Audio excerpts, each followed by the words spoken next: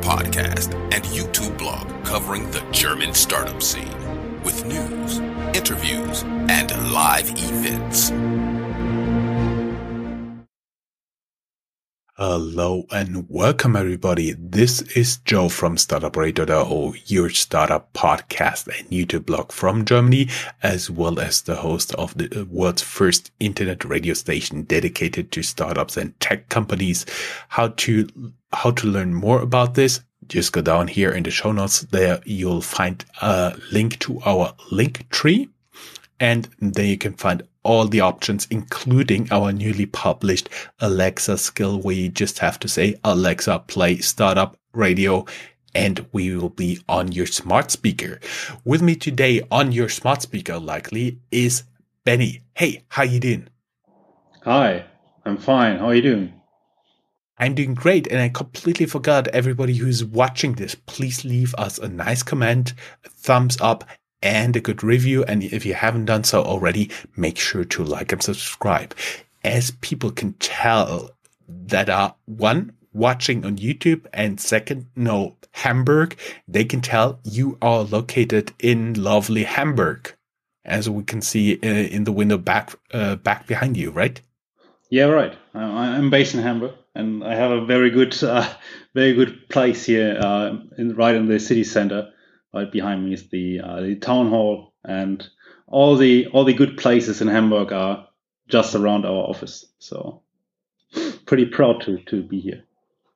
We may add many people have not been to Germany or Hamburg at all that listen to our podcast. So we may add that Hamburg is world famous for its enjoyment mile, its enjoyment street called the Reeperbahn. Is it also close to you? So yeah, the Reeperbahn is I would say 400 meters down this way.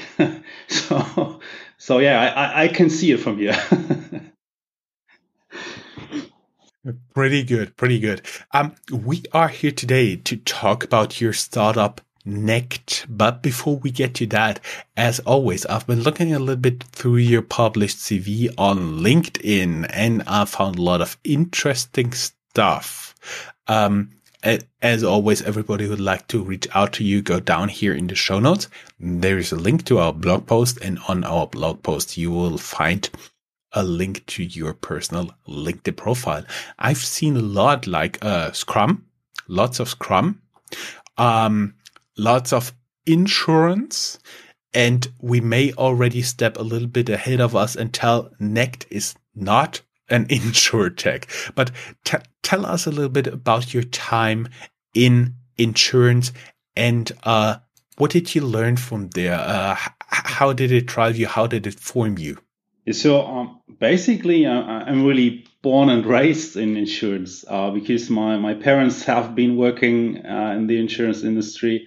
So I was already running in my diapers in the insurance company where my parents were working. And this is also the place where I started my traineeship. And then I've stayed there for 10 years, but I'm a software engineer. So I never sold any insurances. I always just worked on the tech side of insurance.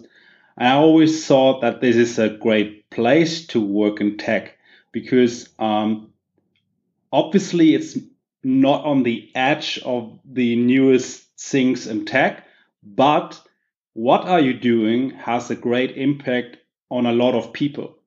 Like most insurance companies in Germany have a very, very great user base. So, for example, the insurance I was working for has 14 million customers. So when I released an app with my team, it targeted 14 million of our customers at the same time. So what are you doing has a great impact on users. And that was a great feeling working in tech and having such a high impact. And this has also been where the idea got born. So the last 3 years of my career there, I was responsible for the app development, and we've seen that the apps did a great job per se, but it was for the users, they had a hard time to get into the app, so to do the registration, because there was high compliance needs to get into the insurance apps, but on the market, you only found solutions targeting the banking industry. So you don't have the specific solution for the insurance industry because the insurance industry needed a very low price and not that high of compliance that you have needed in the banking industry. So all solutions targeting the banking industry had a very high level of compliance and thus a very high level of price. So, and that was the born of the idea to have something in between, to have a solution complying with all the needs of the insurance industry, but on the other hand, being very cost efficient. We may add for our audience out there that in Germany, as you talked about compliance, you have to comply with laws and they require a proper identification of, for example, you when you open a bank account. So there is usually a video chat involved where you have to hold your ID card, Bundespersonalausweis, which has many reflection spaces on it. And so the person on the other side can tell, yes, he is actually the person he is supposed to be, and he has a valid ID document there. That something like this is what you guys are actually offering. Exactly. So yeah, I mean, the idea was as we started, the security of having a video chat showing your ID card is very high, but due to the fact that a human being needs to check the ID card and has to be in place 24/7. Makes the process very, very costly. And on the other hand, users had to wait for a free service agent all the time. So we thought video ident is a great idea, but let's put some AI magic on it to make it automatic without the human being in the loop. So it can be very, very, very low price. And on the other hand, the user never has to wait, because waiting for a user is the most prominent point of breaking out of the process. Actually, I've never given any thought to this until now. There are poor souls out there sitting between like midnight and 4 a.m. German time, somewhere around here in Germany, and waiting for somebody to call them for online identification. Really? Yeah. So, I mean, what we see in the statistics is that really Monday 8 a.m. is really the rush hour. So everybody is rushing on like the identity verification service providers amongst all service providers in Germany. It's Monday 8 a.m. People start to rush on opening up bank accounts, doing insurance contracts, whatever. But you also see from time to time people doing their stuff on like a Saturday night. So if you want to do your paperwork and stuff like that, maybe you need some information from your service, from your insurance company, or you need some information from your public health insurer or something like that for the tax filing, for example. Like, and then you're sitting there and want to make a check mark below your to-do list, but you can't, because you can't do the identity verification to access your data. And you always need to verify that the people who want to access the data is really the person who is allowed to access this specific data. So you have a lot of people doing it in the night. I was curious, where is actually the real low point of light registration? Is it like Sunday morning, like 4 a.m., 5 a.m., or is it that people actually take time off and it's during the week? It's during weekdays sometime, or when is it? We see that you really can see if it's like serious business or if it's like fun time. So if it's like serious business, like insurance companies or like banks, you see the low on Saturday around noon. But if you're looking at like gambling or where you have to verify your age, I don't want to go into details here now, but if you look at websites like that, you really see that this is happening at the weekend. So people are doing their paperwork on the weekdays and doing their fun time on the weekend, and you can really see that in the identity verification space and confirm that people are behaving exactly on time plans, so to say. Uh-huh, I see. So basically, you already told us a little bit about the idea, taking the human out of loop, putting AI in it. But where did the idea come from? Because I've seen you have one co-founder at NECT, and how did you guys develop the idea? I mean, it's Hamburg. Did you have a brainstorming session over a cup of tea? No. So Carlo, my co-founder, is based in Delmenhorst, which is a city next to Bremen. But we know each other for like 14 years. So our wives went to school together. And in some day in, I think it was 2015, we pushed our childs in a stroller and was talking about what is the next step in life, so to say. And yeah, so we came up with the point that we are now both working like 10 years as a normal employee, and we thought like the next step to really have a big impact is to found a company. So in 2015 we started like, okay, what could be the idea of our company? And then I came up with the idea of having a new form of identity verification for the German insurance industry. And that's when we started in 2016 joining the InsurTech Accelerator in Munich.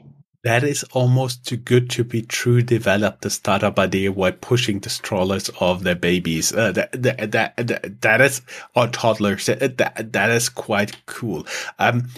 Joining the InsurTech hub in Munich. How hard did you make the decision for yourself to actually leave insurance that you've spent, like you said, more than a decade, or basically including your parents all your life in? How hard was it for you to leave the insurance business and say, okay, let's do something more or less related, but actually different? So I always had the idea in mind to be a founder one day. So, and in this specific case, it was a lucky situation for me that everything went so fast from the point of being accepted for the accelerator to be needed to start inside the accelerator. The time frame was so short that there was not much of a room to think about, am I on the right path now? You just had to make, because we got the information that we got accepted for the accelerator on like start of June. It was like the 3rd or 4th of June. And then we had to move from Hamburg to Munich and start in the InsurTech Accelerator in Munich like on the 20th of June. So we had like roughly 2 weeks to move to Munich, to cancel our jobs and stuff like that. So it was such a short time frame that we haven't had any time to sit down and think about our situation. We just worked on it to make it happen. I see. And as people can already tell from the headlines, you are the most downloaded self-ident app in Germany, overtaking a few established players. And first, how many downloads did you actually get? So that's sometimes close numbers, right? But we roughly do 20,000 idents a day as of now, which also results in like 20,000 downloads a day. So as of now, we are roughly adding users in like 200 to 300,000 users a month, which is one of our KPIs is the user base. It's not only like the transactions we do with the identity verification, but it's also like how many users download the app and stay inside the app because they can reuse their verified identity. So if you verify with our solution your identity with insurance A, you can reuse your NECT app to be used at insurance B and be even faster, right? So that's one of our biggest KPIs, to have a lot of users inside the NECT app to have the NECT ID usable across the nation, right? That is pretty cool. I have one question due to a recent experience involving the small hands of my baby boy and a street and a crash display afterwards. Can you actually move like your NECT app from one device to another, or is the ID tied to the app and the device? So as of now, due to compliance regulations and stuff like that, it's tied to the device. But we are working on that you can make it portable between all your devices, or if you get a new device, that you can port it to your new device. But on the other hand, our identity verification process itself, it's so easy that it's not a big deal to do another fresh identity verification on a new device. But obviously, the goal should be that it's a portable ID. But as of now, it's tied to the device. Mm-hmm. I see. Because I had this happen with several apps with me when my phone broke. So that's why I was asking. We got a little bit ahead of ourselves. So you guys got accepted at the InsurTech Hub in Munich, and how did the story unfold? Because I assume at one point you finished your program there and you moved back to Hamburg, as your background already tells. Exactly. Yeah. So after the 6 months in Munich, we decided to go back to Hamburg because our family stayed here, and it's a great city. So well, I stay in Munich. Hamburg is also a great city, and we had our family here, so we wanted to move back. And for us, it was also a very great decision in looking back at it, because we got a government grant in 2017 from the city of Hamburg, which made it possible to hire the first employees. And from there on, it really got rolling. So then in 2017, by the end, so December 2017, we got our seed funding with Dieter von Holzbrink Ventures. And in 2018, we went finally live with the R&V Insurance Group, which is the top 5 insurer here in Germany. And this was really a great reference, right? It is one of the biggest insurers, but also on the other hand, it's one of the most well-known brands in Germany. So it's a great reference for our solution. And from there on, it really got rolling, and we onboarded a lot of new customers.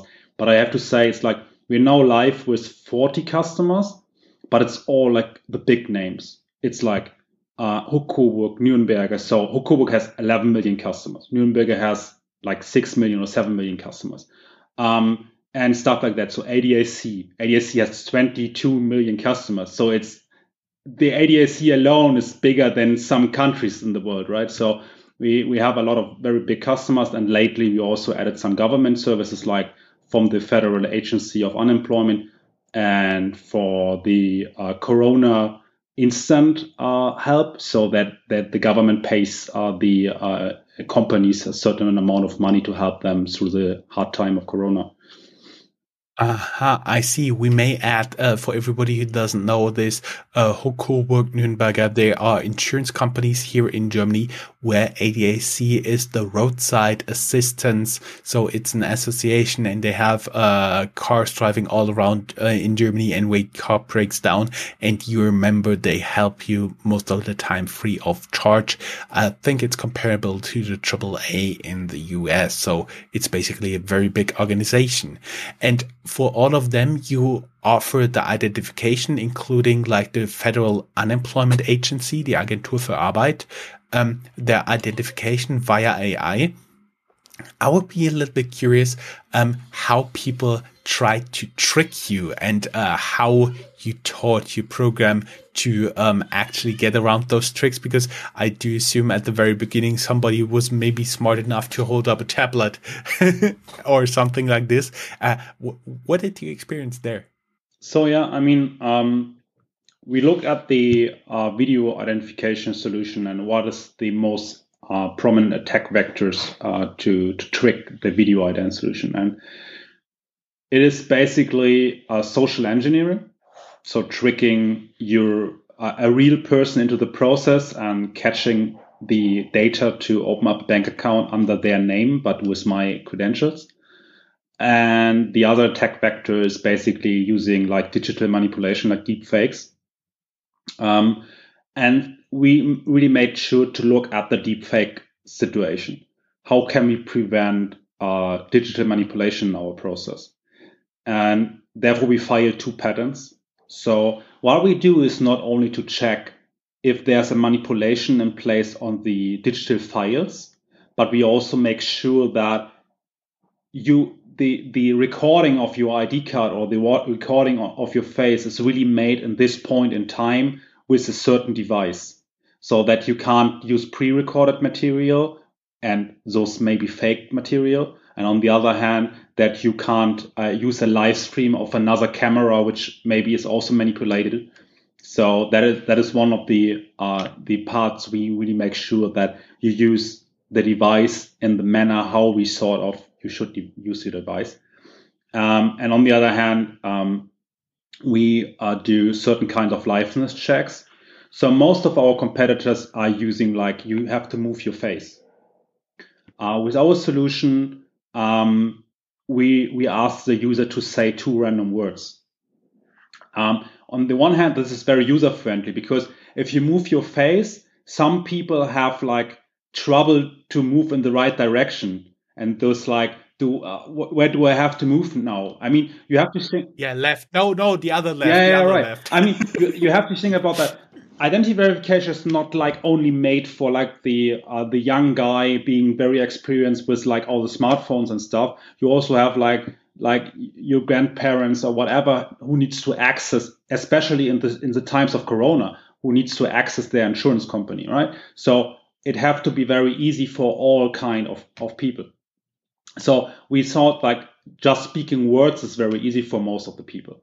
And on the other hand, it gives you a high variancy because as an attacker, you don't know what words has to be said, but the movement you can assume. I mean, it's left, right, up, down.